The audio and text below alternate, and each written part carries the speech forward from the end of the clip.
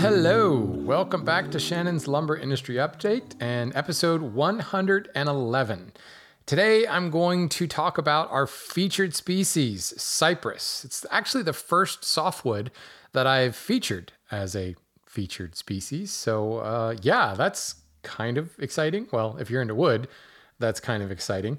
I do think it's important to note, before I get too heavily into that, if there's confusion about the difference between hardwoods and softwoods, because I will be using some terms there, it's worth a revisit to episode 60, where I think I actually called that Softwoods 101.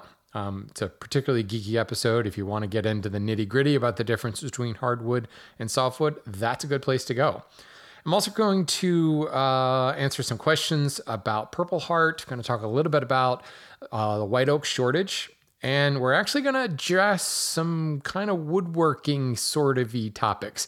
I generally try to just focus on the lumber, but I've got it rather than, answering how-to type questions. That's really what Wood Talk is for. But yeah, these are kind of related to episodes or topics we've had in the past. So I figure I'll talk a little bit about some wood movement and then certainly processing logs when you don't have a sawmill. But anyway, I'm going to jump into some news here, but I do want to say thank you again to everyone who has stepped up and sponsored the show. It's always appreciated.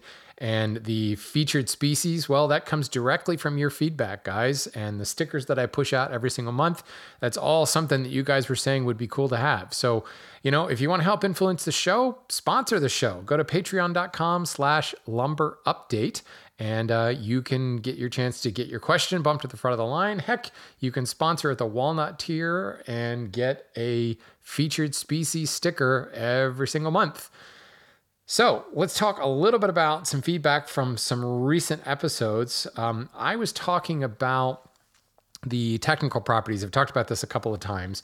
And I was really excited. I got a direct message on Instagram from Justin, who was saying, he really appreciated the process in identifying wood and appreciated the process in kind of understanding the technical properties of wood. And he was able to actually put some of those things to practice in his own project. He's building some bunk beds. And I asked him, I said, look, if you're up for it, kind of write up exactly what you went through and walk us through your process and let us know how you came to your final decision. So he put this together and he said before he was starting on the bunk bed build, he wanted to do some research into a few different species.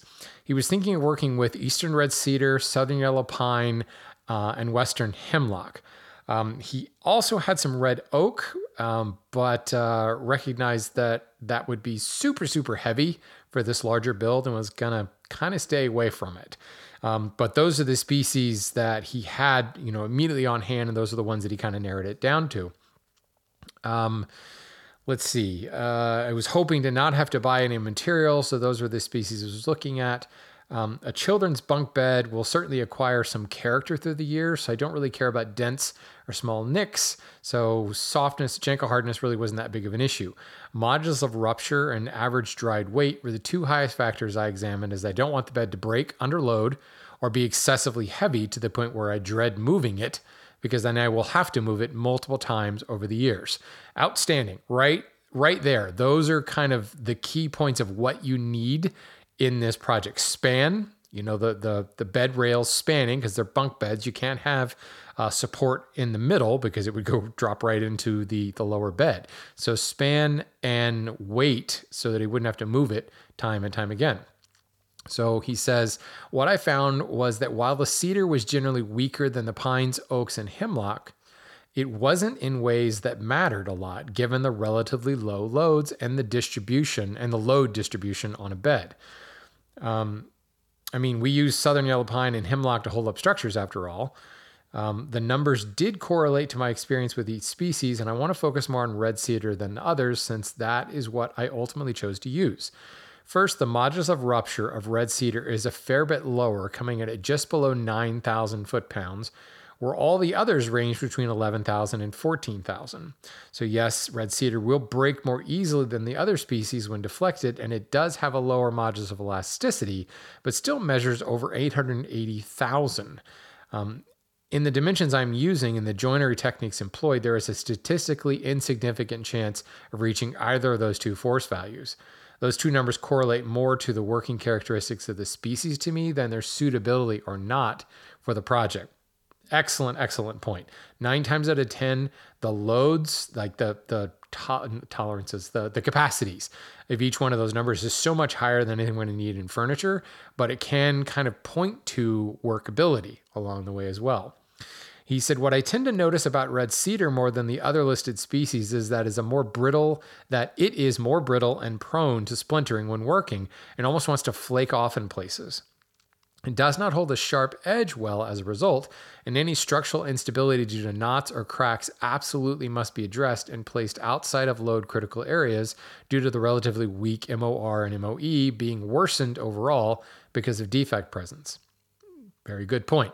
You already identified that it had a low structural strength number, so really very, very important to focus on clear, which in red cedar actually can be a chore in and of itself. He says, when the defects are absent, however, it machines quite well and planes beautifully. It reminds me of cherry or walnut in relative hardness and workability in clear sections, which makes sense given a relative hardness of around 900 Janka. But just tends to have so many knots or squirrely grain that it's a royal pain in the you-know-what. And that was foreshadowing that I said that. What is great, however, is that there's no discernible difference between the hardness of the early and late growth, as is apparent in hemlock and southern yellow pine, and therefore far more uniform in workability and feel. And this is actually a key thing when it comes to identifying different softwoods. It's that abruptness of early wood to late wood.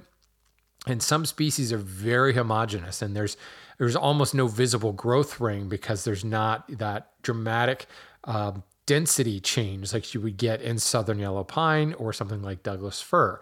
This eastern cedar has little to no contrast from early to late growth, and it does actually give you a more mellow workability, very much like what he's saying in reference to cherry and walnut.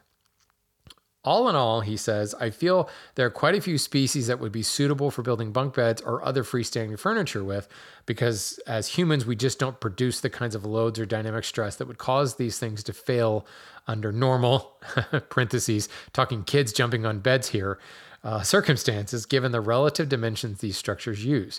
Far more important is the soundness of the whole structure and how it is joined together, and of course, using the appropriate dimensions of material. Thank you, Shannon, for the wonderful podcast and the educational entertainment you provide. That's awesome, Justin. I really appreciate you taking the time to do that. And again, there's nothing, what should we say, new here compared to what we talked about in all those technical properties. But ultimately, it really sinks in when you can apply this process to your own project. And really, one of the key takeaways that I keep saying is don't get too caught up in numbers. Certainly, the differences from one species to another can tell you something, but pay attention on how those numbers interrelate with one another. And most of the time, when you look at the number, you'll go, yeah, it's strong enough. Like for the most case, just about any wood species you throw at a furniture project will be strong enough. But those numbers will clue you in to how it works. So while any species you use will be strong enough, some species will make the building process absolute hell, and other species will make it a joy.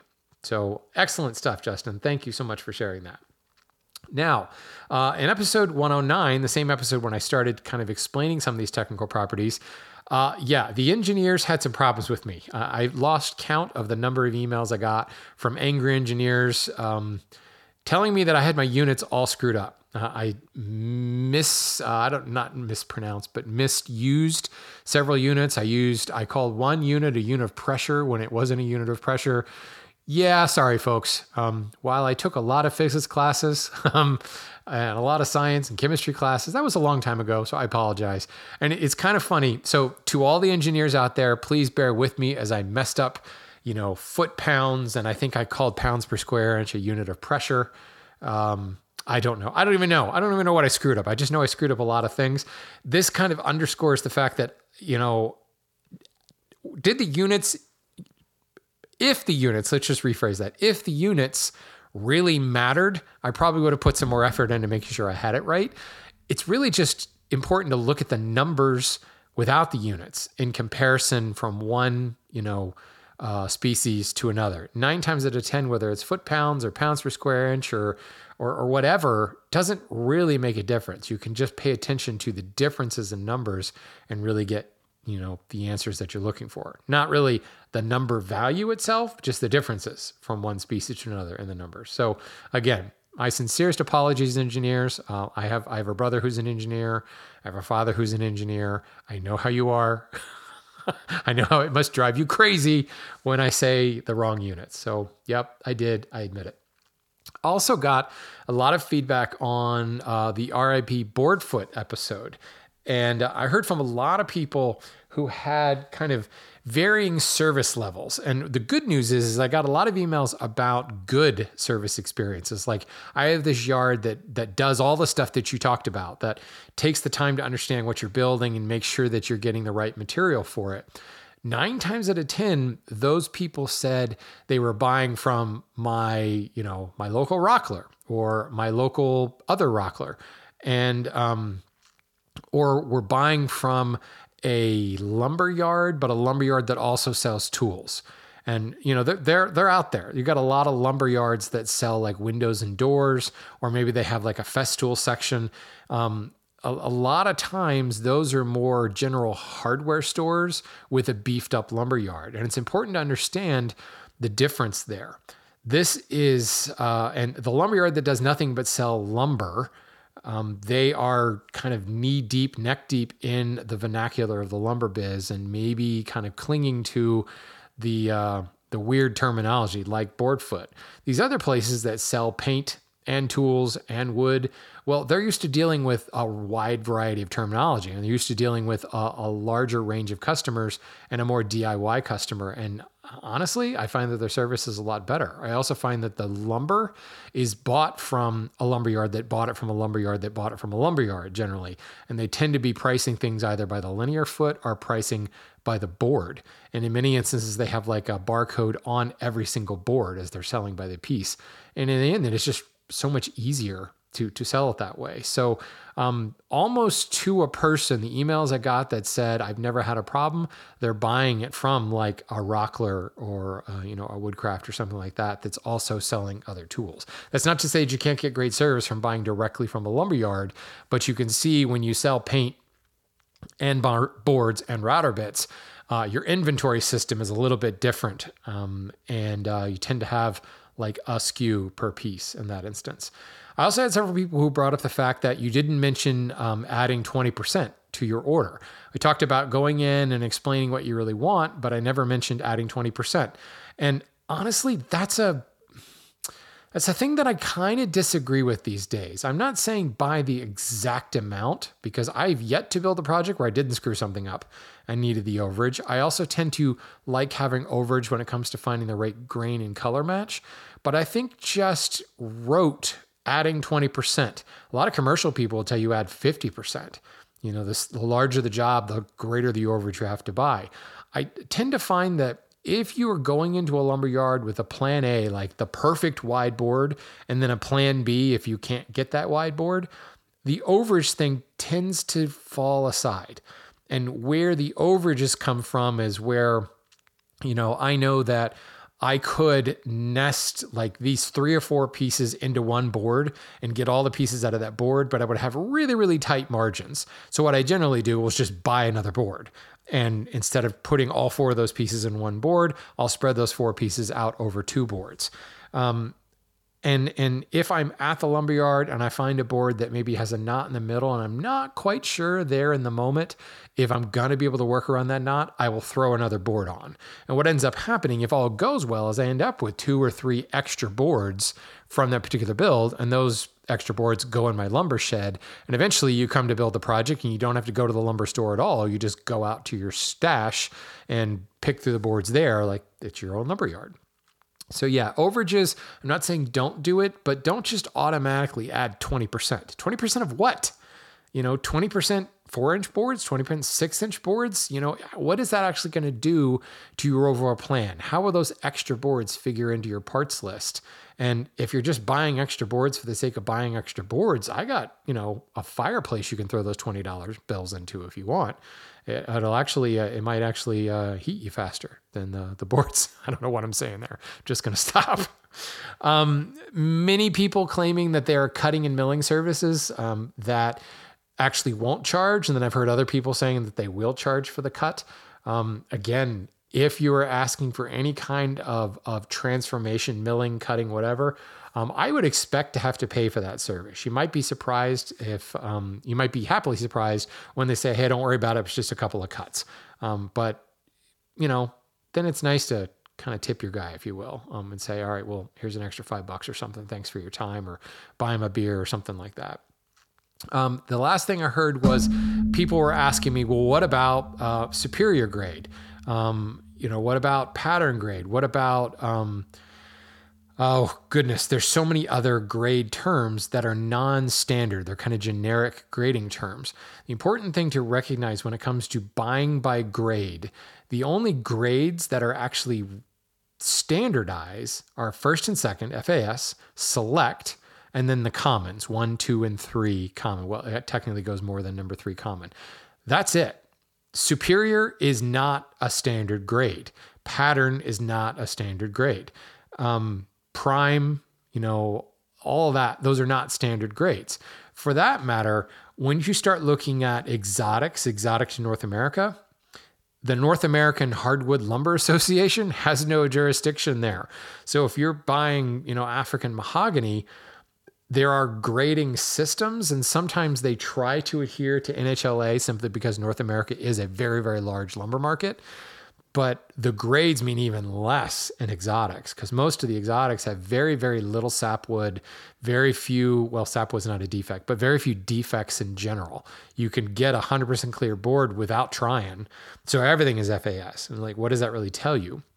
There are some other grading systems, like First European Quality or FEQ. Those are actually appearance grades, not cutting grades like NHLA. Now, appearance grades can be quite beneficial, and a lot of veneer is bought on appearance grade as well. Just recognize once you start buying Padauk and Purple Heart and African Mahogany and Teak and Jarrah, that's not an NHLA gradable species. You may find that's hard to say, an NHLA grade on it, but it's more lip service for the North American market, which to me is all the more reason not to buy by the grade, to focus on your actual needs for your project and use words like, I can't, describe the defects that you can't tolerate over whatever dimensions you're looking for. So I really appreciate the feedback there. I got a lot of great emails, some Instagrams, DMs, got some good comments on my Instagram posts as well. So good stuff, guys. I love kind of continuing these conversations. So let's dive into our featured species of the month, which is cypress, specifically bald cypress, Taxodium disticum. It is, it's a softwood.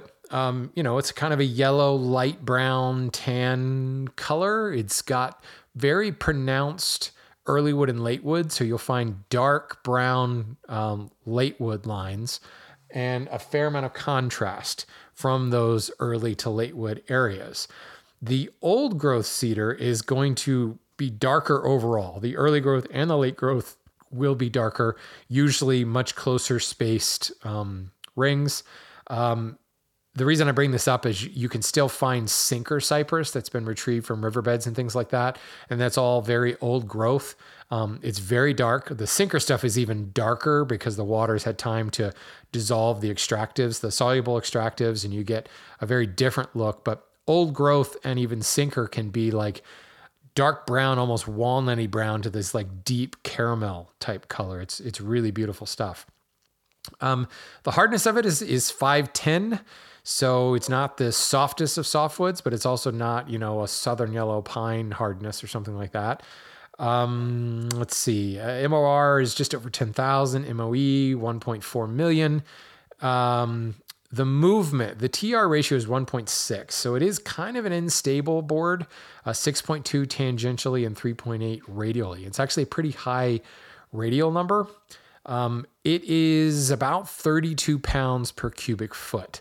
So heavier than something like Western red cedar, about the same as like ponderosa pine, and getting close to southern yellow. Southern yellow is going to be heavier than that. So it's kind of right in the middle there. To me, it is a fantastic species. It's one of my favorite species, and it doesn't really get a lot of press.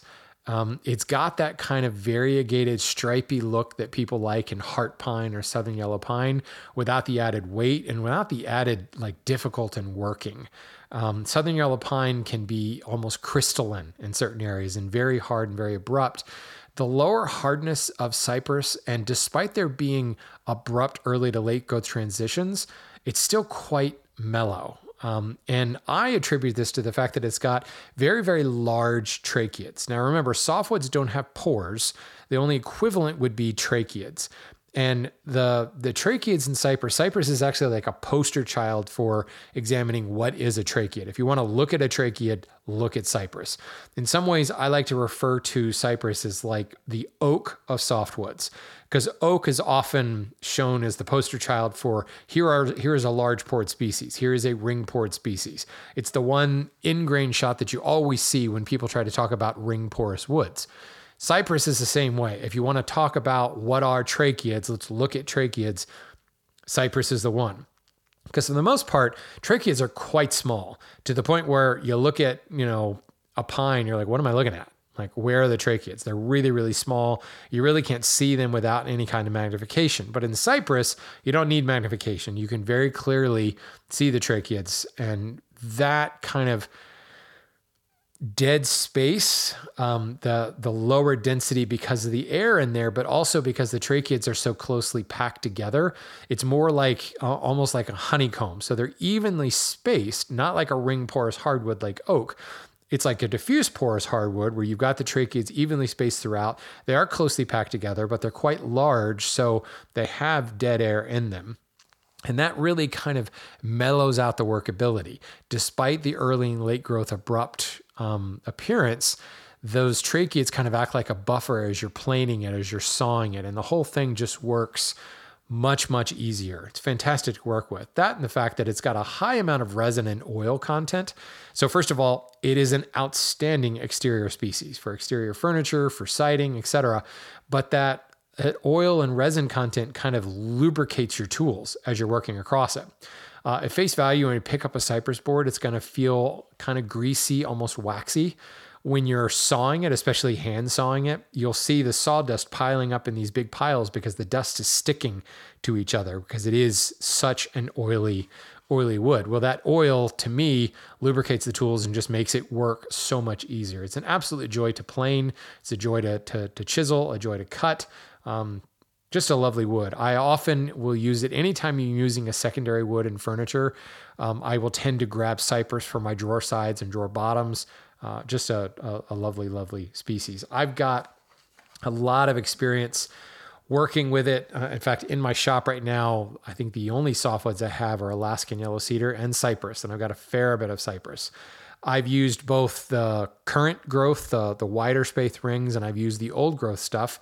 I've also used sinker cypress. I used some old growth and sinker cypress to make frame and panel doors for a chest one time. I used sinker for the panel and old growth for the rails and stiles. It was really, really lovely.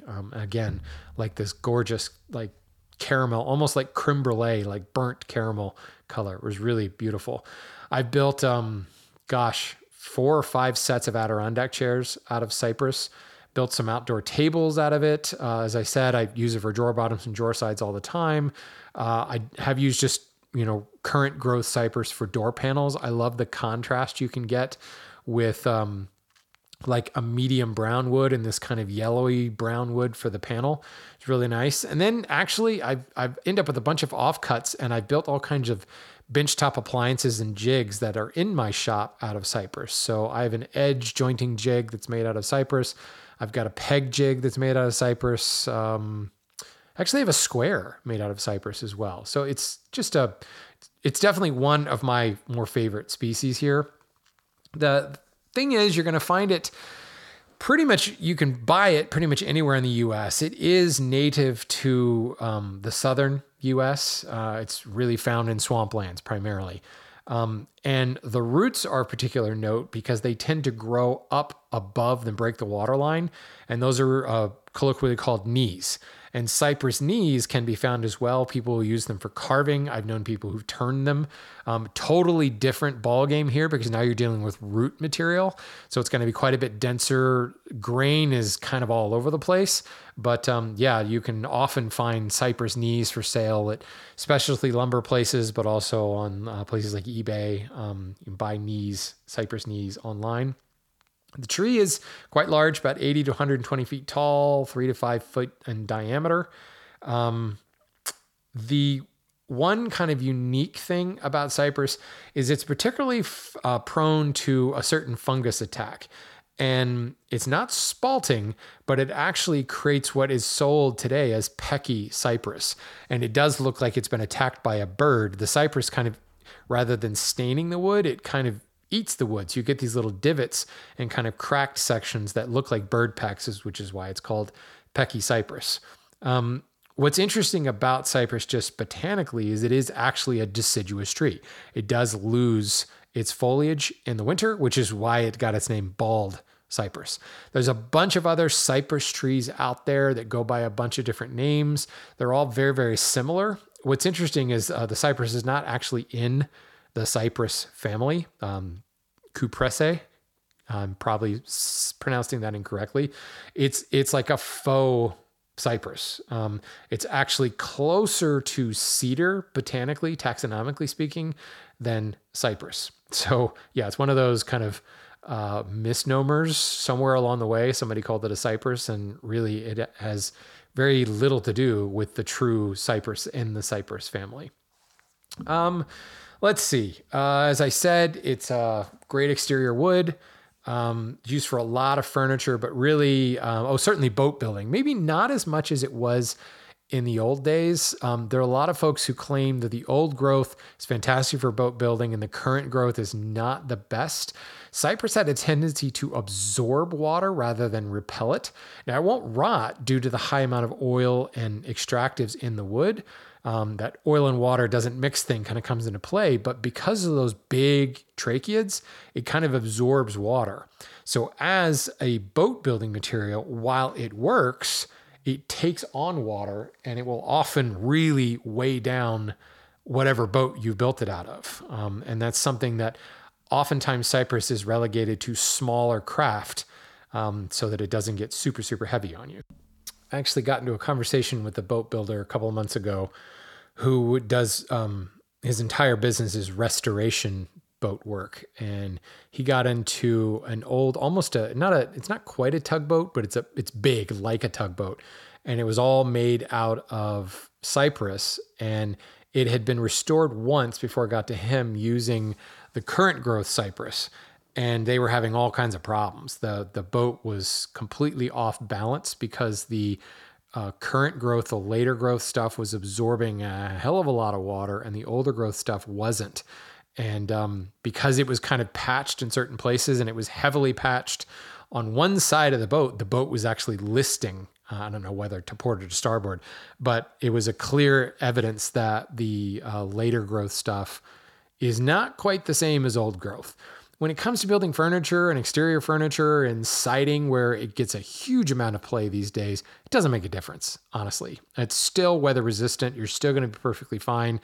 But if you are building a boat, you might be okay with the later growth stuff, but I would relegate it to things like canoes and kayaks and, maybe smaller craft where there's not that much weight to begin with. But and then again, I'm not a boat builder, so don't listen to me. I just listen to me because I've spoken to a lot of boat builders who've told me this. So that's, I think that's all I have to say about cypress. It's one of those kind of non-standard softwood species that I definitely think should get more play in everyone's workshop. It's absolutely beautiful to look at, and it's so much fun to work with. So there you go. And for all of my Walnut Tier Patreon subscribers, you will be getting a bald cypress sticker mailed out actually probably today. Today and tomorrow I'll be mailing those out. All right, let's move on to some questions here. Bob wrote in, he says, I'm working on a project that has about a month before trim work, and it's slated to be made from white oak.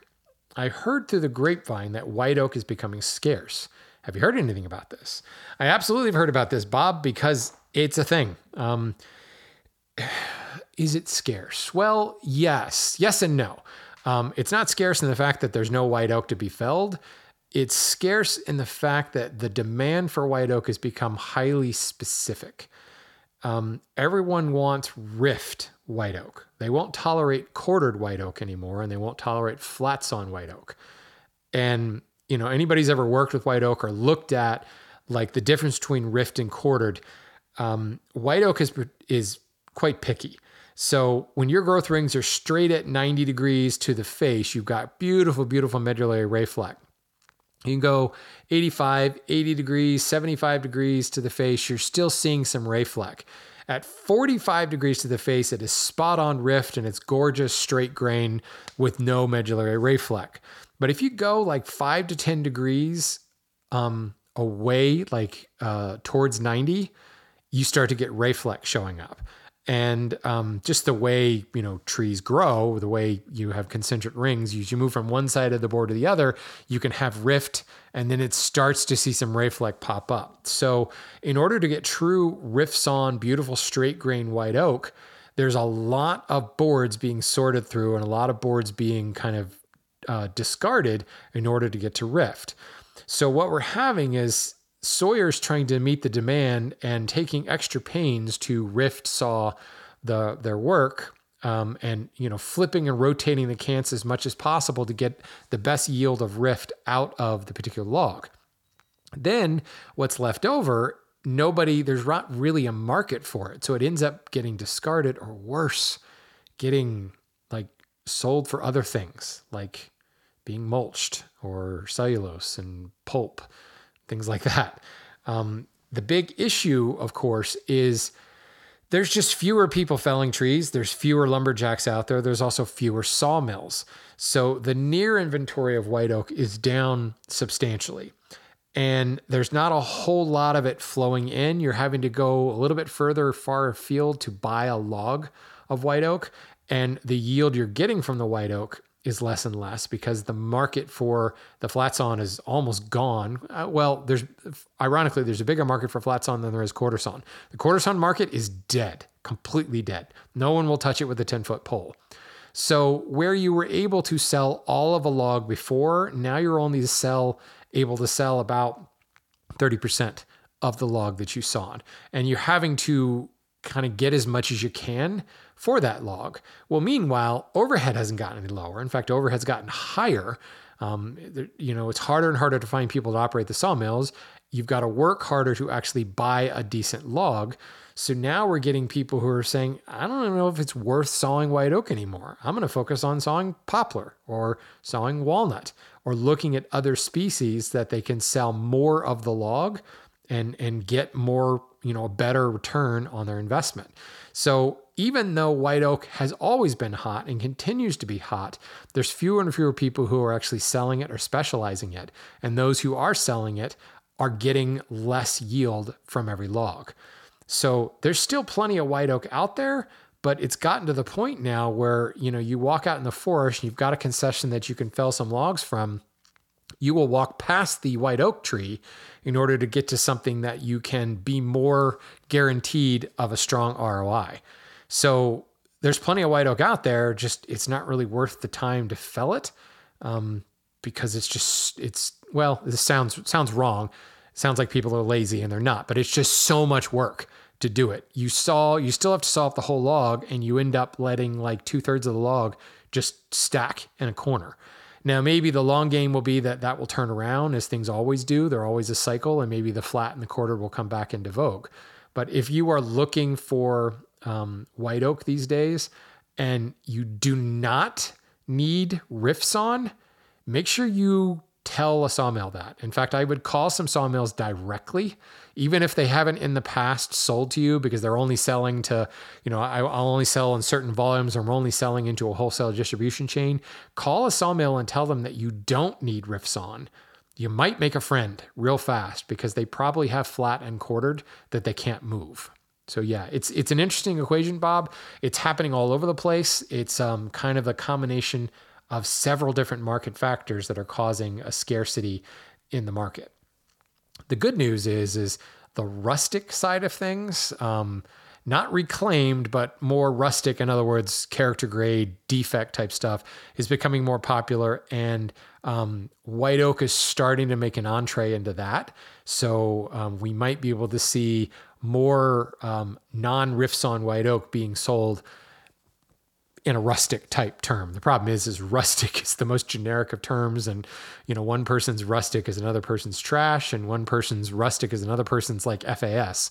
So it's really hard to kind of use that as any kind of grade. But white oak certainly will have a little bit of resurgence there. And if we can get enough of it, we can get more people actually wanting to saw it, which should hopefully fix the supply chain issue. Matt wrote me and said that he was building a puzzle for his grandfather out of Purple Heart. And he was doing a little bit of research into Purple Heart, and he kept running across a species called Amaranth. And the more he dug into it, he thought, wait a minute, is this Purple Heart? Is Purple Heart Amaranth? Is Amaranth Purple Heart? Is Finkel Einhorn? Einhorn is Finkel. No, it's the same thing. Purple Heart is Amaranth and Finkel is Einhorn. So if you're not a Ace Ventura fan, you have no idea what I just said there, but yeah. Purple Heart is also known as Amaranth, especially in South America, what's referred to as Amaranth. Amaranth is actually a grain, but it has these kind of purpley flowers. It's almost the identical color to freshly milled, actually no, not freshly milled Purple Heart, but like partially oxidized Purple Heart. So it goes from that like really, really bright purple, then it starts to turn kind of reddish brown. That's the color of the Amaranth flower. And that's why Amaranth has been associated with Purple Heart. It's the same species. I brought this up mainly because a lot of times you'll have somebody hand you a board, or you get a board from someone and they call it, jujube. And you're like, what the heck is jujube? Do a little bit of digging and you might be surprised that what is in your hand is, cherry. It's just known by jujube. And I don't know where jujube came from. Maybe I just want to go to the movie theaters or something. But yeah, you'll find that a lot of times exotics in particular, they have a very specific name, very local, very regional type usage of that name. And that name has been changed for marketing purposes, for trade purposes, etc. Brazilian cherry versus jataba. Good example right there. Many of the exotics that grow in different regions. So for instance, teak, it's primarily people think of it as coming from Myanmar. Well, teak also grows in Indonesia. It also grows in parts of Africa. It's now growing in South America.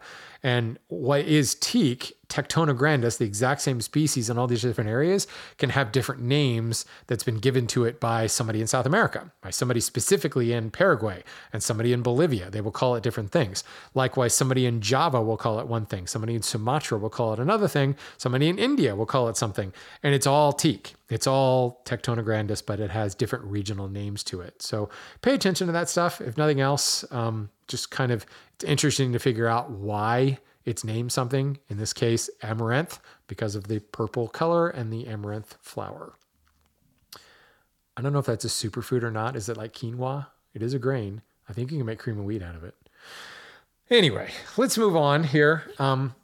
Chad says, since I started listening to your show, I've been on the lookout for trees being taken down in my neighborhood that I can convert into lumber for my projects. I've had success riving a few small logs, and I have a process that I'm comfortable with for milling the resulting pieces on my bandsaw after flattening one side with hand tools. The resulting quote-unquote boards are quite small, but I've used them for projects like tool handles, mallets, spoke shaves, kitchenware, etc. I even have a few pieces that I'm hoping to use in ukulele builds once they are sufficiently dry. However, I've also had the opportunity to rive some larger pieces from a white oak trunk that was 30 inches in diameter. The resultant pieces are not particularly flat or square. They are too big and heavy to safely mill on my bandsaw. I flattened a couple of these pieces using a small camping hatchet and a scrub plane. It was a huge amount of work. I'm sure this is inevitable when creating lumber with hand tools, but I also know my process has a lot of room for improvement. I plan to continue experimenting, but wonder if you can offer any tips. Currently, I'm using wedges for splitting, so I expect a froe might help me rive flatter pieces to begin with. I've also considered either a hewing hatchet or adze as a more efficient way to knock down the high spots and square things up prior to the scrub plane. Good stuff, Chad. And I wanted to bring this up simply because we've talked about like opportunistic logging. We've talked about, any ability you can get to kind of put some skin into building your own boards game. And I'm in the same boat, except I don't even have a bandsaw anymore. The one thing I will tell you, Chad, is put away the scrub plane. The scrub plane is a cabinet making tool. It's a workbench tool. You really need to be much closer to boards before you want to use the scrub plane. You want to go to a coarser tool. I like the way you're thinking with an adze, certainly a hewing hatchet. He said he was using a camping hatchet. So the froe might help rive flatter pieces, but I wouldn't count on that. There's a fair bit of skill when it comes to using a froe, but really the froe is meant for once you start getting down into smaller pieces. Trying to drive a froe into a larger log section is quite a bit harder than driving a wedge. So what I would look to do is take your log and at least go down to quarters before I would reach for a froe. And the other thing to consider is ultimately, this is where it gets difficult. You really should have some idea of what you want to do with these boards so that you can cross-cut them to an appropriate length.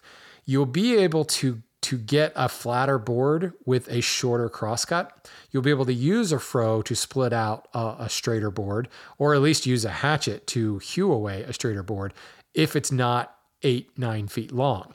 And this is kind of the difference in, the idea of I've got this log, I want to turn it into boards, I want to stacker and sticker it till it dries.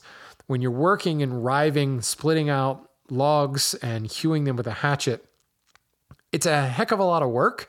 And it's best to actually reduce that work by cross-cutting into shorter segments.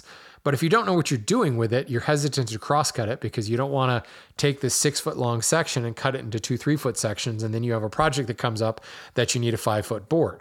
So my suggestion is if you have some logs, it's best to leave them as logs until you have some idea of what you want to use the boards for. Then focus on cross-cutting or bucking to length, close to length, before you start splitting, even with the wedges. Now, if you've got a super big log, you might find that it's difficult to actually saw, depending on what kind of saw you have, what kind of beam you have on your chainsaw. Is that the right word? Beam? I'm just totally blanking on that arm of the chainsaw. There's a term for that. Whatever. As you could tell, I use a lot of wedges and handsaws.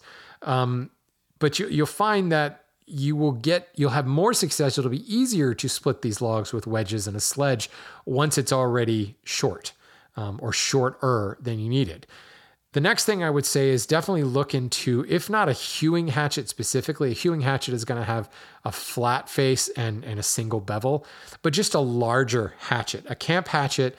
It's going to be a heck of a lot of work. A larger hatchet with just a wider blade and a longer handle is going to give you more leverage and take a wider cut for you. And it's going to kind of quickly flatten out a face. Quickly, much quicker than a small camping hatchet. So you want to just get yourself a bigger axe, not a felling axe. You still want some sort of hewing hatchet. If you look up a hewing axe, you generally will find a bunch of different options there. The really cool ones are like the Viking bearded axes. Those are fantastic. And you can take a big old chip or shaving with those and actually flatten the face of a board quite quickly. The other thing you could consider doing is taking the log before you split it and hew it into a cant. So now you're just taking off 4 sides, you're flattening 4 sides into a big giant cant. That could be fun as a practice, but then what you're going to do with it from there, you're probably still going to end up splitting it, or maybe that's where you could bring something like an Alaskan mill to bear and start sawing it up that way. The key thing, if you're going to do this by hand, is to stay with the coarsest tools possible as long as you can. And adze can be quite coarse. And if, for instance, you split this 30-inch log down the middle and you've got two half moon shapes here, this is a good opportunity to grab an adze and to flatten that inside face. By actually standing on the log, you can swing the adze kind of down between your feet and actually flatten out the high spots pretty quickly to get a flat-ish face.